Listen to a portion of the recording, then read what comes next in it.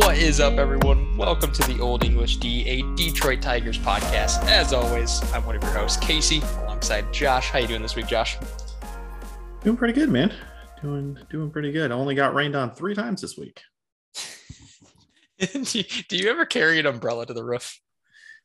See, no, I typically don't have enough hands to carry an umbrella. I've already got that's fair. A tool bag and a tablet and my phone, and it's too much already going on to do that. Now, I feel like the rain is one thing, right? Like that's scary enough. You're already on the roof and it's already raining, and sometimes, I mean, obviously, like if it's raining too hard, you can't actually go do the job. But has it ever been scary enough, like raining enough, where you cannot climb the ladder?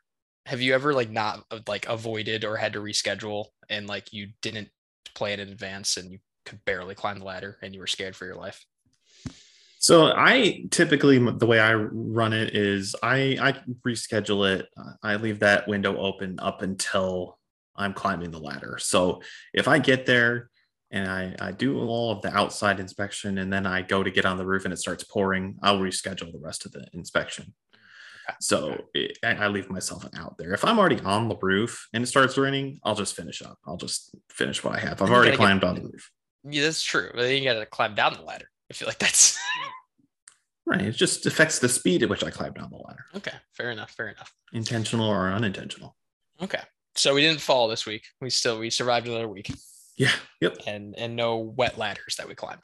No wet ladders. Only got attacked by one hornet's nest, but that's that's right. That is right. I do remember you telling me that. Good thing you're not allergic. That's good. Yeah. Yep. It's funny you say that, because I actually also had to run in with some bees over the week. I was at a closing and we were just in the field while we were waiting for some things to be signed, and long story short, but we were just in the field outside, and because it was a nice day out, and I looked down and there's just these 2 flipping hornets on my shoe. I flipped out. I was freaking out, man, because those ground bees, those things are no joke. Those things are absolutely no joke. Then funny story, I kicked it off or whatever. And then the whole time we were just kind of sitting in the field, I was trying to act all cool and stuff. I wasn't scared of the bees, but I was totally scared of the bees.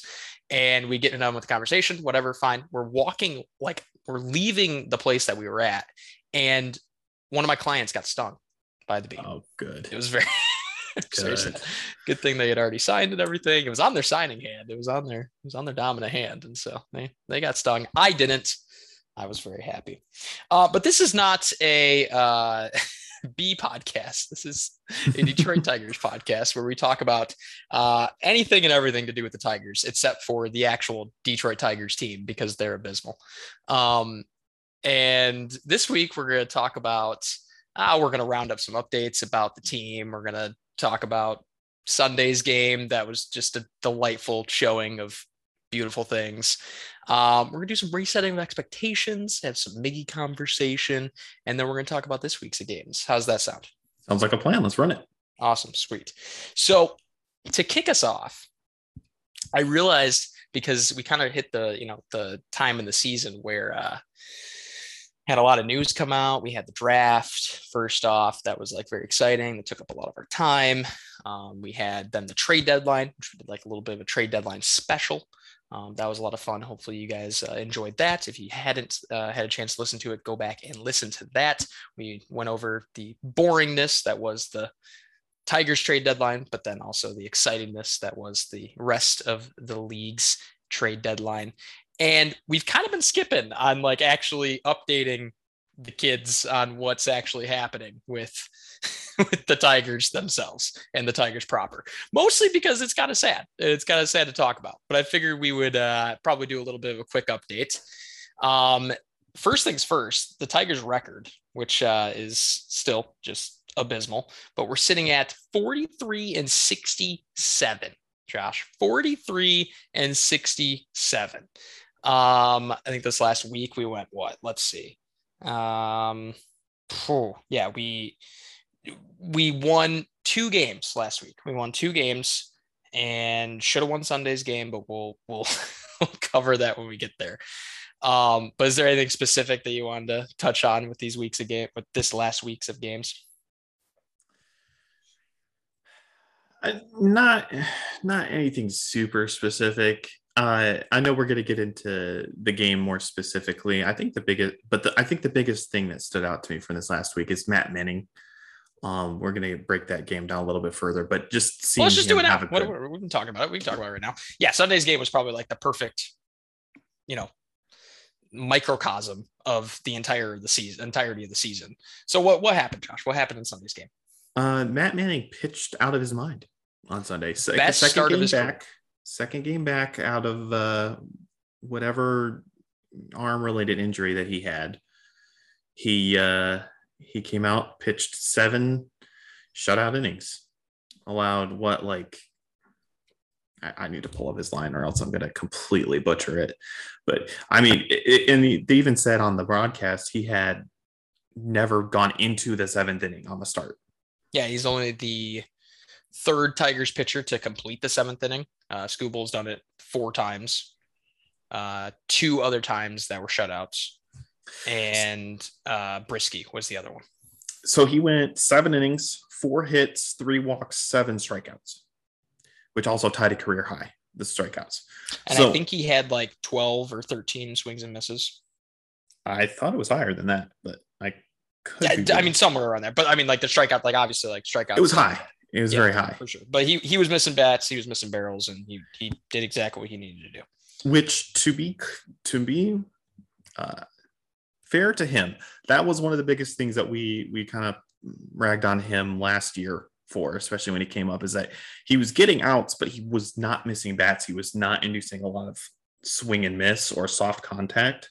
And, you know, in the first 2 starts that he's been back, he's got a lot of soft contact. He's got a lot of swing and misses. So we like that. We like to see that out of Matt Manning. But the flip side of that is that the Tigers managed 3 hits in that game. No, rebuild on starting pitching. It's fine. Yeah, that makes sense. Just so frustrating because, I mean, Matt Manning allowed 1 more hit to the Rays than they allowed us, period, in the game. And it's just everybody at this point, and it seems like it's just going to drag this team down the rest of the year. And I don't know. Riley had a hit. He did. So did Harold Castro. Javi did not have a hit. Cody Clemens had a hit. Yeah, I did see that. I'm just getting excited about the hits at this point. Can we pretend they're home runs? Yeah, well, Bally Sports Detroit's going to have to switch it to if they get 3 hits, we get curly fries, not 3 runs. Yeah, right. We already downgraded from 3 home runs. Now it's just 3 runs, and now it's going to have to be 3 hits. Doesn't matter if they score a run or not, but here we go. I know, kind of contentious moment that we had here after watching that game today, though. Well, yeah. So I mean, like, everything you're saying, right? Like, I mean, like, oh, Manning was dominant. You know, didn't let any runs score. Yada yada yada. Okay, so what did we lose by, Josh? 7. Gotcha. 7 runs. So much for that amazing bullpen, huh? We both have some thoughts on this. So I mean, right, Manning pitches great for 7 innings, and then we have Lang, who came in for an inning, and you know he pitched fine, whatever. And this is where we start to, you know, have some dissenting opinions, and I will forever defend Gregory Soto. Not because he's the best pitcher in the world, not because he's the best closer in the world, but just because having a lefty who throws 100 miles an hour is an incredible asset out of the bullpen. It's just the way it is. I get it. You need to throw strikes. I get it. Sometimes he's very erratic, but at one point, and I mean, realistically, they still are a top 7 bullpen in the league. I mean, like, they still have an earned run average that's well within anything better it's been in the last 6 years. And yes, we all know that Soto has some moments, and it was pretty clear from the get that Soto was going to have one of his very erratic showings. Now,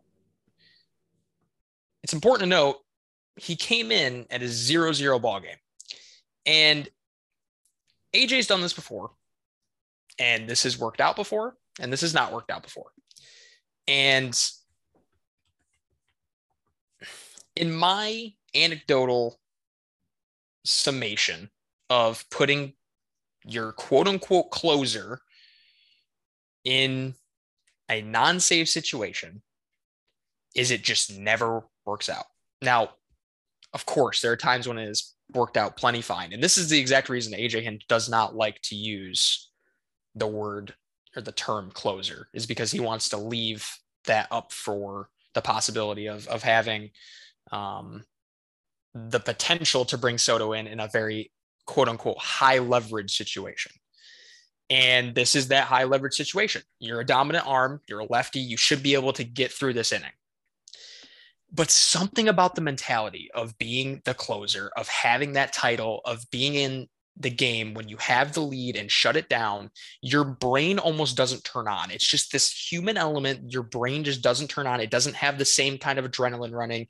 You're not in the same situation. You're not even sure you're going to get the win. I get it. You got to get past this inning in order to even have the chance to get the win.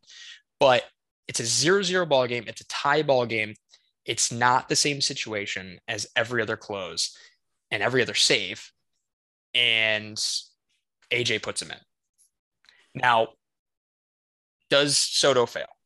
Of course, completely failed. We can both agree on that. But was he set up for success?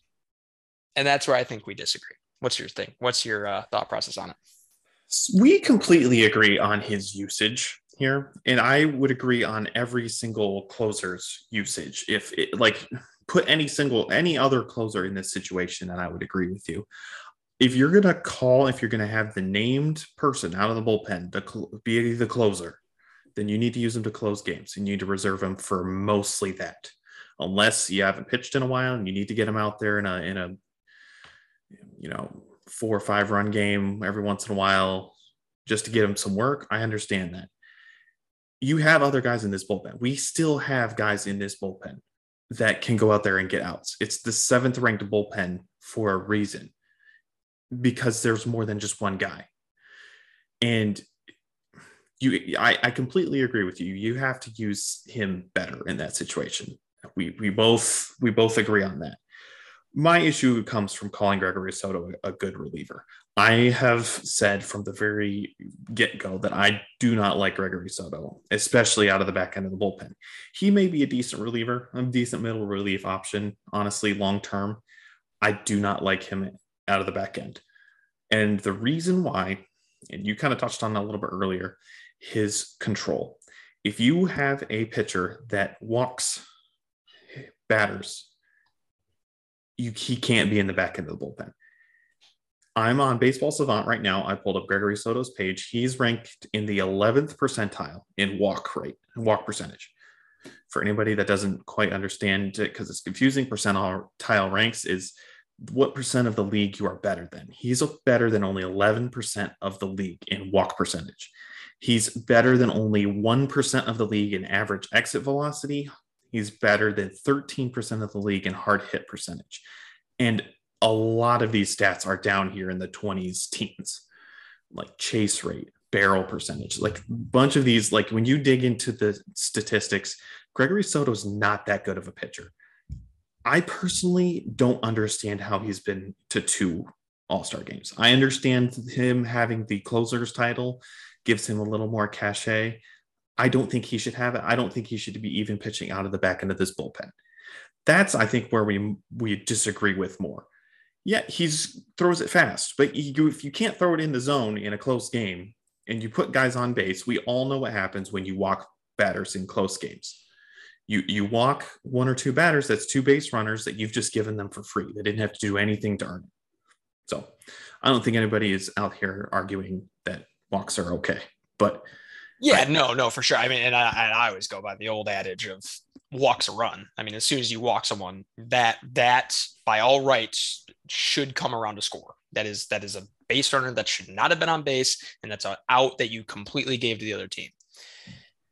My question is, and minus Alex Lang, which again, I'm not even necessarily have like that much confidence in him either to close out a game. Who has proven to you that they can come in and do the same thing that Soto has done in the bullpen? Who else would you have? Who else would I have closing? Yeah. I mean, we've seen Will Vest come in big situations. I like him. And that's the thing. They sent him down at one point. like there's a reason they sent him down at one point. I know they had to call him right back, but I mean, like, Lang, I don't trust anyone as much as I trust Soto. I mean, it's just because of experience. Chafin has more experience than Soto, and I'd trust Chafin before Soto any day.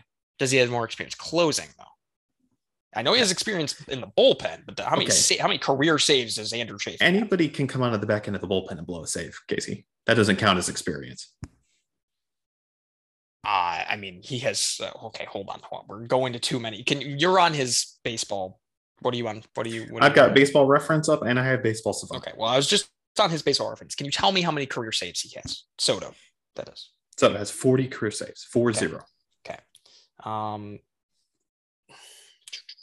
course, that's not like the first stat they show on Chafin. Mm-hmm. Chafin has a career, I want to say 9, but it looks like definitely less than 10. Oh, no. Okay, I see it. I have to add them up, though. It doesn't have it added together? No, not in like a specific column, which is frustrating. 10, 11, 12, 13, 14, 15. He has 15 saves going back to 2015. I would take 40 in the last nine saves, Casey. But right. No, I saw that number, but then I go back to 2015 and it says he has 2 in 2015. And then he has 1 in 2020. He has 1 in 2020. Oh, well, that's awkward. Why does it have 2020 listed twice? Because he got traded from Arizona to Chicago. So well, that's just a dumb way to put it. Yeah. Okay, so you're saying that 9 years column is 9 saves. Yes. Like that. Yep. Okay. The bottom one is the totals. Okay, cool. Well, there you go. 9 career saves to Soto's 40 career saves. However many you said, I forget this point. It's just straight 40. It's even 40. Experience is everything when it comes to closing down games and shutting down games and getting wins. And at this current juncture, at this current moment, Gregory Soto has more experience than anyone else in that bullpen at doing that. And I might add, he had a chance to lose the job last year. AJ never named a closer until the end of last year. We both agree that AJ is a very, very good judge of who can hold that role and who cannot hold that role.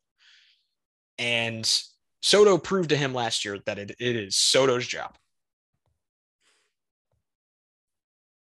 I don't agree with the decision, especially if you're gonna take the team the direction that they have the second half of this year, and they're clearly looking to, maybe take a half step back and develop a little bit more for the rest of this year. If you're going to do that, you may as well give somebody else the opportunity, and I would appreciate that, just because and it's very clear I have this bias. I don't like Soto out of the back end, and I've said that a couple times so far. I think he's the best closer we've had in 5 years. He's better than K-Rod ever was. He's better than Joe Nathan ever was. You're talking about I'm talking about one of the best 27-year-old who hasn't hit the peak of his career yet, hopefully, or 2 upper 30-year-olds that have already hit their peak and are on the downturn. Right. You're comparing apples to oranges.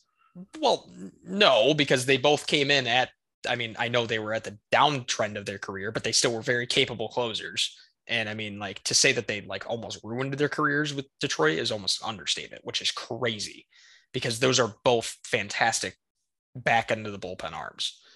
And like you just said, you hope that Soto's not at his prime or whatever. I mean, don't you have to have some kind of experience to get to your prime or whatever? I mean, like, and to be fair, like, I mean, if we really think that the Tigers are going anywhere in the next 3 years, wouldn't you rather have him blow a save this year than in 2024?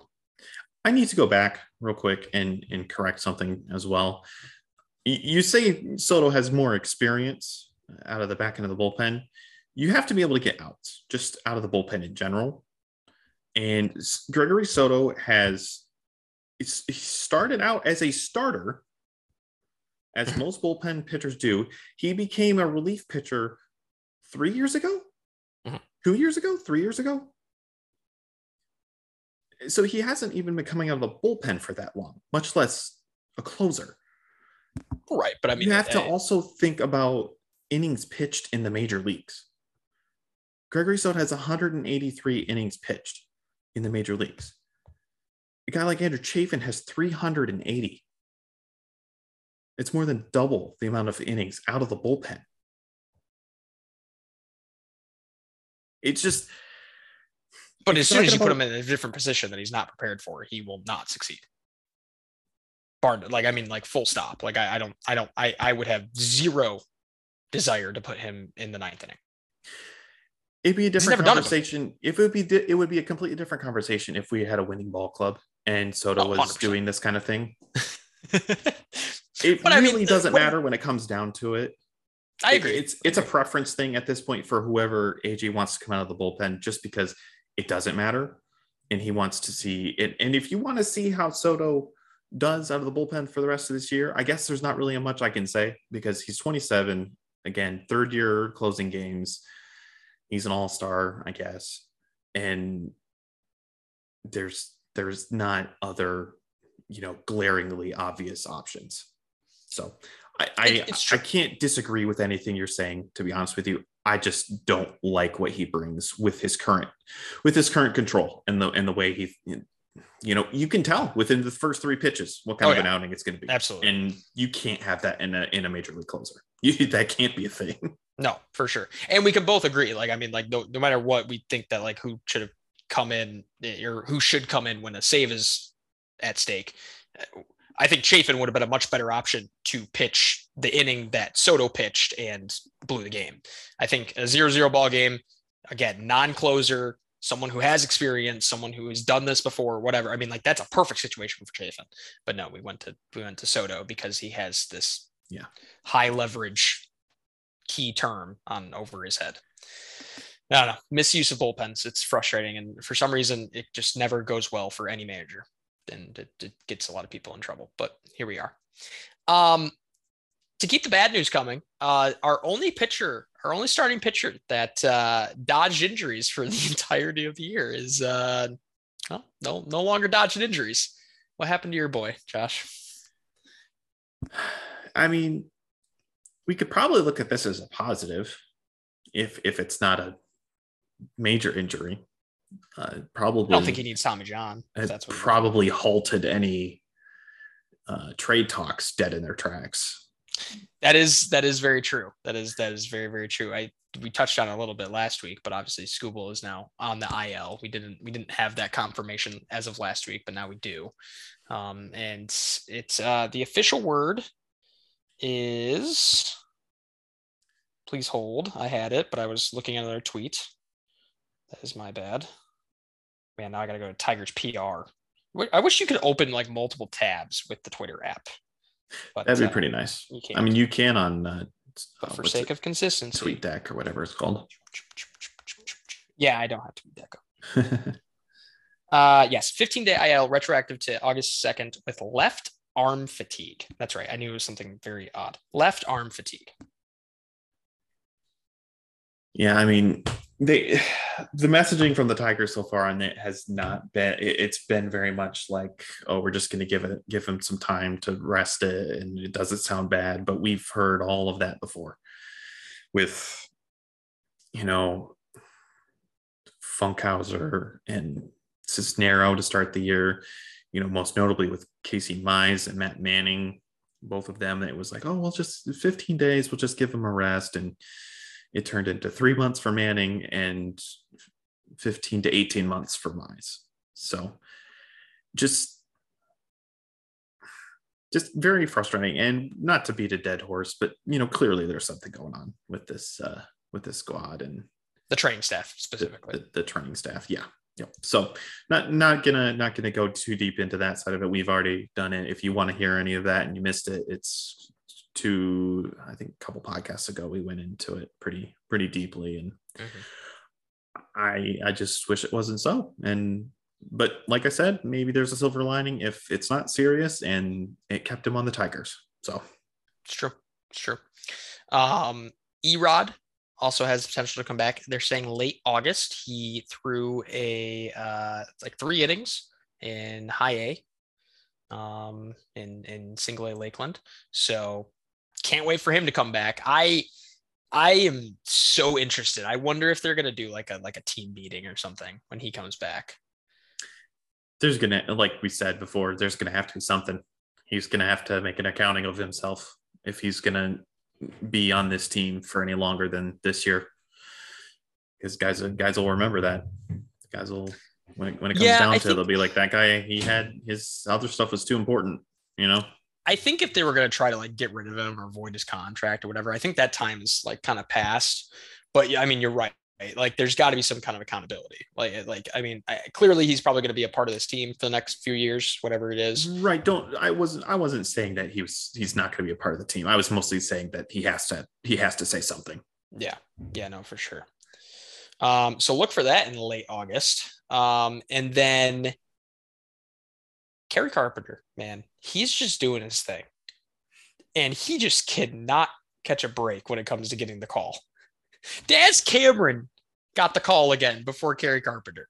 Like, no offense to Daz. Like, he's actually been pretty clutch for us sometimes. And he actually has, again, kind of some maturing and some grooming that has to be done with him. But I mean, like, he could turn out to be a great 4th outfielder. But this Kerry Carpenter kid deserves a look. He hit his 30th home run during the minor league season. Obviously, not all for Toledo, not all for AAA, but this last one was a grand slam. And it has me thinking that like Toledo is like better than the Tigers. Full stop. I mean, it's been said before, the majors is very different than AAA, and there's a reason why all those guys are down there and not up in the majors. But not to defend this front office, but I know that there's some 40-man roster type moves that would have to be made to get Kerry Carpenter on the team. We've already seen some moves happen with the 40-man where, Derek Hill got DFA'd and he's now a Seattle Mariner, for anybody who missed that. For him to win a World Series this year. Yeah, right. But yeah, he needs a shot. This kid, he's hit quite a bit less homers, more doubles and more for average in AAA than he did in AA. He's still hitting in the 300s in AAA, and with that's I mean, I'd take an average hitter at this point over home runs. It just they're more fun at bats for sure. We learned that with Torque and Green. Right.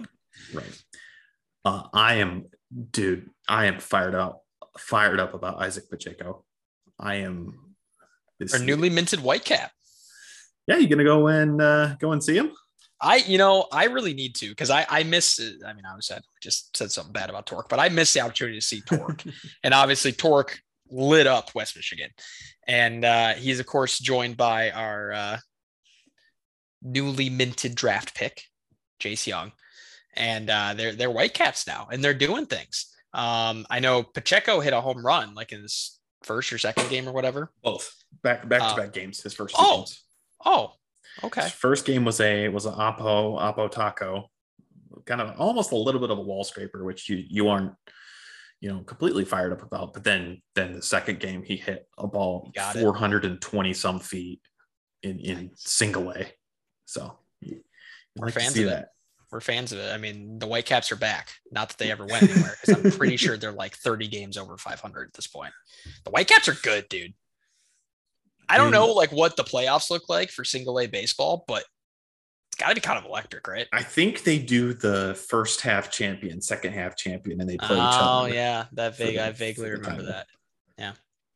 So yeah, maybe I should go get some tickets. We'll have to see about that, but we'll keep you guys posted on Isaac Pacheco and Jace Young and all the other Whitecaps that are probably going to win a championship before the Tigers do. I don't to kind of compare your situation to mine. I don't get the chance to watch any high draft picks play over here in Fort Wayne anymore No, your because Robert Hassel III is gone. the Padres shipped out every decent player to Washington.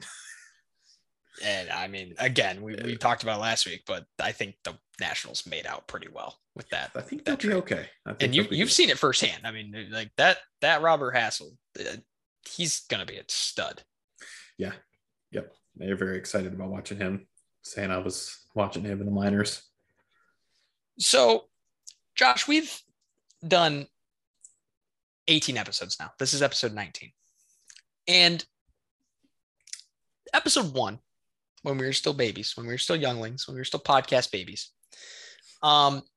we put out some predictions for our boys. Oh, how naive we were. And any other year, maybe we would have left this for the end of the year to maybe go back and laugh at our predictions. But I feel like this year is important to maybe go and reassess some things. And that is specifically the win total. For those of you that didn't listen to episode 1, I said the Tigers would win 87 games. You said they'd win 85 games. That's not going to happen this year. that's not going to happen this year. And we have 52 games left. And again, the Tigers sit at 43-67. Josh, how many wins are our boys going to get this year? I think low 60s, something like 63. I think it's within the realm of possibility. I think 67, and that's just because I want to watch fun baseball for the rest of the year. If I'm wrong, I won't be surprised, and I think it probably could be closer to that. But how many things had to go wrong for us to be talking about a win total in the 60s? I mean, we've been over it this whole season on this podcast. Any pitcher that could get injured, got injured. Any hitter that we wanted to at least stay consistent with what they had been doing fell off the face of the earth. The rookies haven't hit for the most part. I mean, Green's been holding his own for the most part. Every free agent signing has been below expectations. I mean, can you name one player on this team that has performed to expectation? But that's not a pitcher. No, I cannot. No, you can't. I think that just tells you all you need to know. And I didn't think it was possible with AJ being the manager and the coaching staff that we thought we had or whatever it is. Like I know that like injuries go a long way to derailing a season pretty quickly, but I really didn't think there was a chance that we were looking at this bad. I mean, we were talking about what was it? The Zigs or whatever it's called. What's the prediction? What's the simulation they run? Zips. Yeah. We were talking about the Zips thing being at 76.5 or whatever it was. And I think I have it marked right. Yeah, 77.5. And we were laughing at that. We were like, oh yeah, we're going to beat that by 10 games. Easy. And we might not even sniff 10 games below that. I didn't think we'd be down this bad, but on a positive note, the only way to go is up. And Franmil Reyes is no longer in the Central, so he can't hit home runs against us. To be fair, I don't think he's hit very well against us just in general. We still should have picked him up, Josh. We $1.5 million. And for that cheap, we didn't take a flyer on Franmil Reyes, who has been absolutely dominant against us. And yeah, I get it. He hasn't been good this year, like at all. He got DFA'd by the Guardians. I get it. You take a flyer on someone like that. But no, the Cubs spend some money. I mean, we had the same conversation off podcast about Dinelson Lamet, and he I'm more signed and to more the convinced Rockies. there's something wrong with his arm because I feel like that just someone would have picked him up if there wasn't something No, wrong with it. he's on the major league roster for the Rockies. They picked him up. Mm-hmm. When did this happen? It happened a while ago. I thought I sent that to you, but maybe not. It happened a couple 2-3 days ago. I want to know that we were in on either of these two people. There's no one will say that. No one will let you know. There's no way to know. Well, the one glimmer of hope we had this year is no longer a glimmer of hope and dropping precipitously in his average category is one Miguel Cabrera.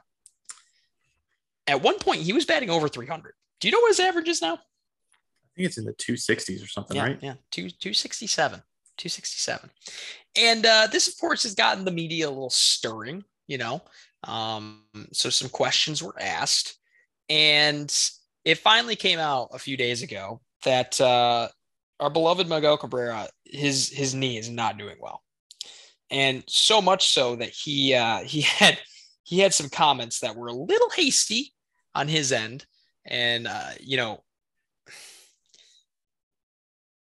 I think this is not the first time that Miggy's done this whole like, oh, I'm going to say something and then quickly maybe get in trouble by someone and then have to backtrack it. But he literally went as far as saying that he's going to talk to his agent. He's going to reassess at the end of the year, and he's going to do some planning for next year and what even next year looks like. Now, I don't know about you, but that sounds like retirement. That sounds like he was going to talk to AJ, he was going to talk to his agent, and maybe just forfeit the last year of his contract. From a guy that has 1 year left on his deal and is in his upper 30s dealing with injuries, yeah, there's no other way that could end up. And it was clear, like he's in some chronic pain. Like, I mean, we've known that for a long time, but I think this is the first time where, like, I don't know, like Captain America showed some chinks in his armor or something. You know what I mean? Like we never really, we know it's there, but this year specifically, we really haven't seen it. So I've kind of forgotten about it. But I mean, he's had knee injuries forever, and he's just been so good this year and played through it that there's just been barely any thought of it. But no, now I mean, like he has been playing less, and that was pretty obvious. And then AJ finally came out and said specifically this. I'm scrolling down to the Twitters talking about Miggy's future. I had the quote. Where is it? There it is. Quote, I don't think it's going to get a ton better instead of Cabrera's knee. He has his good days. He has his bad days. I'm obviously very concerned because with his age and how much he's played, there's no real resolution other than you fight through it. That doesn't sound very endorsed. Like, that doesn't sound like a ringing endorsement for Miggy and the status of his health. And then, yeah, Miggy then says his whole quote about going to talk to his agent and yada, yada, yada. And at this point, we're like, oh, geez, right? I think we text each other. We're like, is he done? Like, is he calling it quits? It was very out of left field. The whole, like, we had noticed that he had been out of the lineup every few days, like close to every 2-3 days. He'd been out, which is more than he started the year resting. And it kind of creeped in. I hadn't really thought too much about it, but then these comments came out very, very quickly and suddenly and just took me off guard. I thought just like you and most other Tigers fans, it seemed like that. I mean, this might be his last couple months in the bigs. So I thought the same thing you did. Now, what do we think the phone call was like? What do we think the phone call was like between Miggy's agent and Miguel Cabrera? So here's kind of what I'm thinking happened. I think that some of these comments that Miggy made originally yeah, well, a little bit of frustration on his part with how his knee was feeling that day. I think there was a little bit of potential, a little bit of an overreaction on his part because I'm assuming his agent called him and said, "Hey, is your knee actually feeling that bad? Like, is this actually true? What you were saying today?" And I think Mickey probably slept on it and talked to his agent the next day or that evening after he'd had some time. And I think he probably was like, "Yeah, actually, not really, not that bad. I probably exaggerated a You little know, bit of I it. for $32 million, I think I can play another year. I I think we think can last it out." what's most sad about it too, when like all this came down and like when there was still a possibility of him retiring, uh, the only thing I could think about was the fact that he didn't get like a curtain call from everyone else, like from the whole league. Like David Ortiz went around the whole league, and every time like his final stop at a place, like they had like a celebration for him. Same kind of thing happened with Pujols. Like, I mean, it's kind of happening this year where, like he kind of has like one last go about everyone around the league. And it's a cool moment. It's a cool celebration of, and, kind of breaking down some barriers. And I think Miggy is one of those transcendent names that when the time truly does come, and we're thinking it's definitely next year, I want him to have his opportunity to go around the league and get the recognition he deserves. It would have been sad if it was this year. It really would have been. And it would have been kind of like, oh, wow, we're here. And he has very little time to, say his goodbyes or whatever. And I don't think he's leaving the game. I don't think I think he's still going to be an integral part of the Tigers organization. He's already kind of said that. I don't know what capacity, and I don't know if it's like immediately after he retires, but I don't think he's gone from baseball like a Victor Martinez or something. But all I had to say, false alarm. Chris Pekoski today came out and said, "No, you got the scoop. It's not happening. Miggy will be playing next year." Now, I think it is going to be interesting to monitor his actual playing time. Like he's kind of running on like an every other day right now. Like Hinch is already kind of sitting him through the lineup, and obviously a whole off season, you get some rest, you get some conditioning in, you're a little bit better, you feel a little bit better to begin the next season. But I wouldn't be surprised if by the All-Star break, he is mostly bench warming.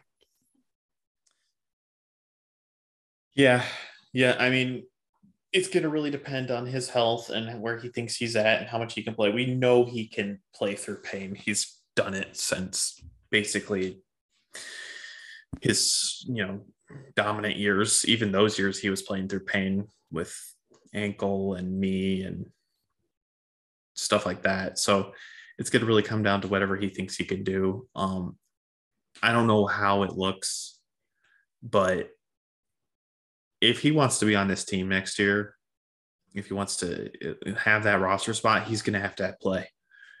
He's going to have to, be available to play. Not saying that he won't, but he won't be doing that if he's not able to play. The Tigers will have to figure out some way to free up that roster spot, because a team that, they've kept saying that they're not rebuilding and that we're building here. If you're really going to do that, you got to either develop talent or you got to bring in talent that's going to hit now. And both of those include getting them playing time. And if you're going to have a guy that's sitting every other day or every 2-3 days, I don't, just a smart franchise that wouldn't work. And I understand it's Miguel Cabrera. I understand that it's a little bit different than just some old dude, but it's going to be tricky. It's going to be awkward no matter what way it goes, to be honest with you. I don't see this ending smoothly. Really? It's not ever been smooth with Miggy. It's just the smoothest thing that's happened career change wise for Miguel Cabrera was Torque starting this year on the major league roster and playing first base. It's probably the smoothest it's been. Yeah, and I mean, that's recent. I think that was one, Miggy knew it was coming. You know what I mean? I think he understood his place and he still understands his place in the organization. I think, I mean, yeah, I think the Miguel that maybe you're speaking of is 3 or 4 years ago. Yeah, but we're But talking about a Miggy that in this case he's still gonna, make his money and still be on the team and be available. The Miggy that I'm envisioning is a Miggy that might not be making his money and may not be on the team. I think that changes the situation significantly. yeah, but as long as he's hitting singles and driving in runs, I mean, he's still almost leading the team in RBIs this year. I mean, he's still being a productive player. I mean, I know the WAR stat and whatever it is, he'll never be a positive WAR player probably ever again. But I mean, he was productive this year. Yeah, but we wouldn't be saying that if he was playing every other game from opening day till now. No, yeah, I mean, I don't think so. I don't know. I think it'll go smoother than we're thinking. I mean, like, it's not going to be an Albert Pujols situation with the Angels. I'll put it that way. And there's really no other team for him to go to. He's not going to go back to the Marlins. So right, not obviously not apples to apples with that, but it's about the closest that we have. True. But I also think that like there's a lot of goodwill between the Tigers and Miggy now, and I don't think that is true. That is very true. They're not going to let that go the opposite way. But I don't know. Time will tell. We still have another year of Miggy. I'm happy with that. It's going to be really weird when we have an open DH spot. When was the last time the Tigers had an open DH spot that we're not even sure who's going to fill that spot? That's weird. Yeah. Yep. Maybe Scope, and then maybe Jace Young can debut next year. I'd be okay with it. I wouldn't hate it. I mean, Scope's been good on defense, so I don't know that you need to take him out of that spot. But. In a very sad note, and something that we'd be remiss if we didn't talk about, just real quickly, Vin Scully passed away. And obviously, like, I mean, speaking for myself, obviously Dodgers broadcaster for the last 67 years up until 2016, the longest tenured broadcaster in all of baseball, and pretty much the voice of baseball. When you think of a baseball broadcast, you probably are playing a Vin Scully reel in the back of your head. And whether you know it or not, his voice is the voice of baseball. And just because you're not a Dodgers fan, or just because we're not Dodgers fans, or whatever it is, he's still integral to the sport. And I never knew the guy. I knew of him, right? We obviously watched plenty of Dodgers games with him at the helm. Everything I've heard is that this guy was a class act. I mean, this guy, there was no better heart in baseball. And you've heard about Ernie Harwell when he was the Tigers broadcaster way back when. And, everyone just wanted to be Vin Scully. And it's really sad to see someone like that go. I know that the Dodgers obviously are doing their, they did their ceremony for him. And actually a lot of teams had a moment of silence for him. And you've like transcended fandom when, you're a broadcaster and other teams are doing like moments of silence for you. So yeah, just a quick moment on that. Any thoughts there? Obviously we didn't get to experience the peak of his fame, but you and I were probably about I don't know, realistically 25 years out from. But I do remember watching quite a few.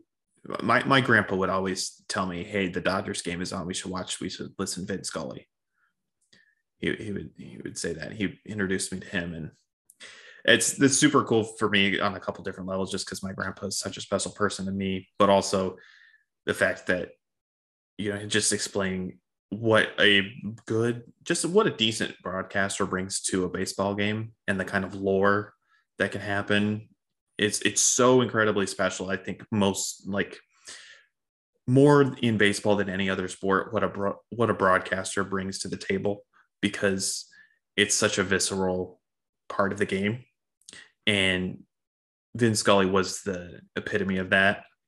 for, like you were saying, not just the Dodgers, mostly the Dodgers. You think Vince Scully, you think Los Angeles Dodgers, but for baseball, like in history, Kirk Gibson came out, had some comments about, Vince Scully because he played for the Dodgers for a long time.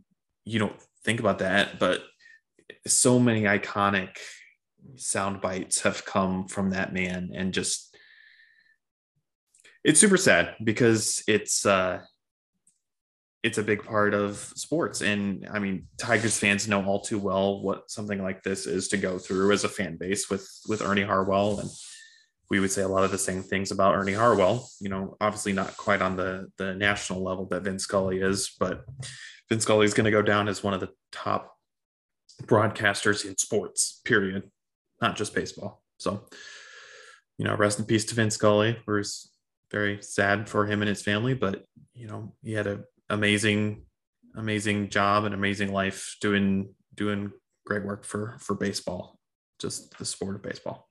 Mm-hmm. Absolutely, yeah. Rest in peace, absolutely. And I don't know if there will be anyone quite who reaches the echelon of Vince Scully ever again. I think the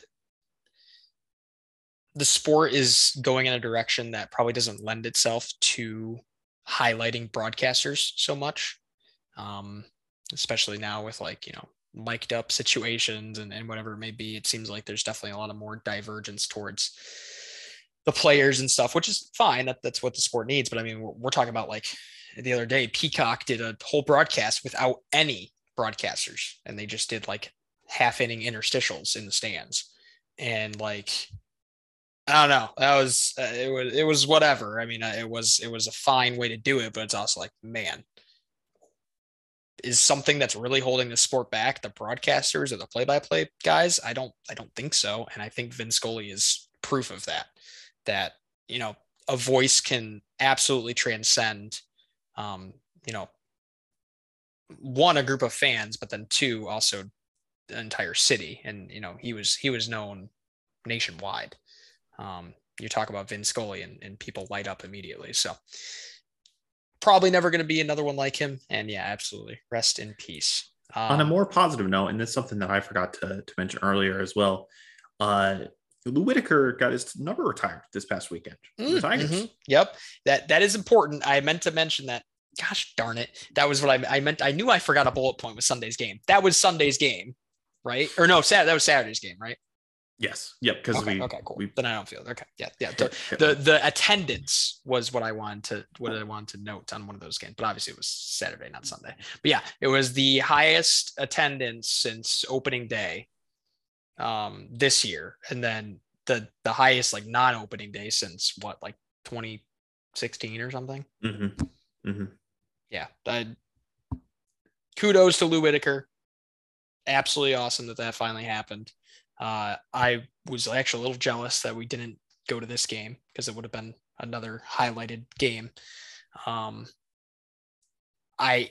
obviously was not watching the Tigers when Lou Whitaker was playing second base, or second. Was he shortstop or second base? Second base, I believe.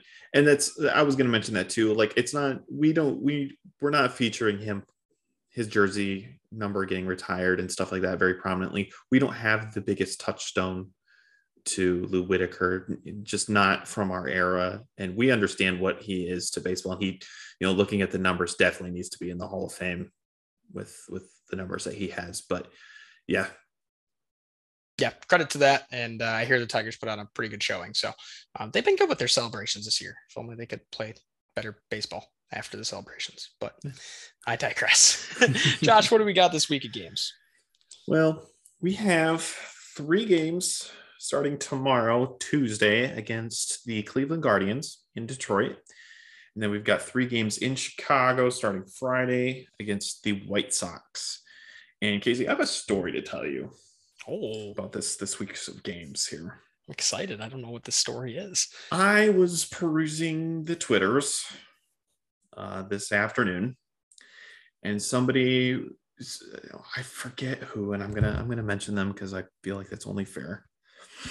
I saw a tweet, It was by a good friend. I believe it is Glove Boy on Twitter. Glove Boy, if you're listening, appreciate you. Some good Tigers content over there. He put out a tweet. It was retweeting the Bally Sports weekly lineup, just of the Bally Sports tweet saying what games are going on this week.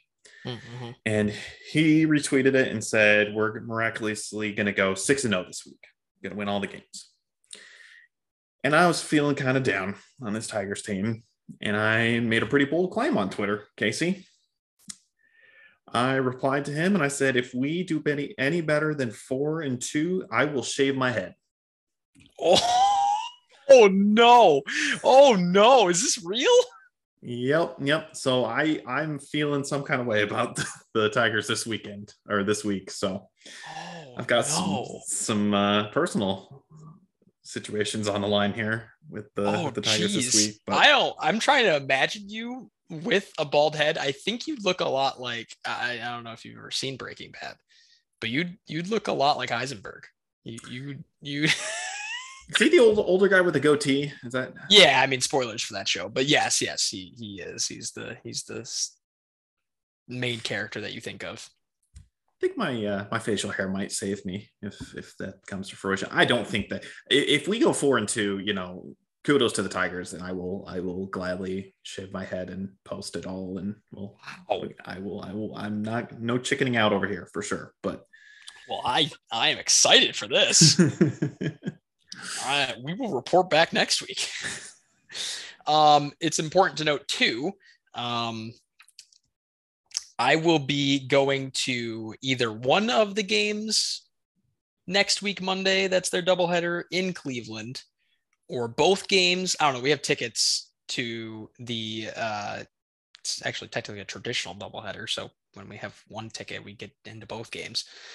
So I will be, probably out of town either Sunday and Monday or Sunday or Monday. So we're probably going to record on Saturday. So hopefully by that point, the Tigers have already lost all the games they need to, and you don't have to shave your head, and we don't have to be waiting in with bated breath there. I, for your sake, hope they go 0-6. That's what I thought you were going to say you hope they go 6-0. I don't think I'm ready for you to go bald. I don't think I'm ready for that. I appreciate that. Half of me is kind of, I need to feel something spice from this. Up. Yeah, I need to feel something from this Tigers team right now. And that's fair. Maybe that's what I need. Okay. Yeah. Investment. Well, I'm not doing anything. I hope you know. Like I'm not. No, that is fine. That's fine. I'm not. My hair is already thinning. I don't need it to be escalated. Make it go faster. I don't need that to happen. Where can they find us, Josh? We are on Twitter at Old English Pod. That's where we're at on Twitter, and we look forward to any sort of interactions we have on there. Hopefully, a bald-headed man doesn't increase our viewership too much, but maybe it will. Maybe that's what our Twitter needs to. Oh man! Well, look forward to that for next week. Otherwise, I hope you have a fantastic week, and I hope you don't have to shave your head. Thank you guys so much for listening. Josh, thanks for joining me. As always, have a great week and go Tigers.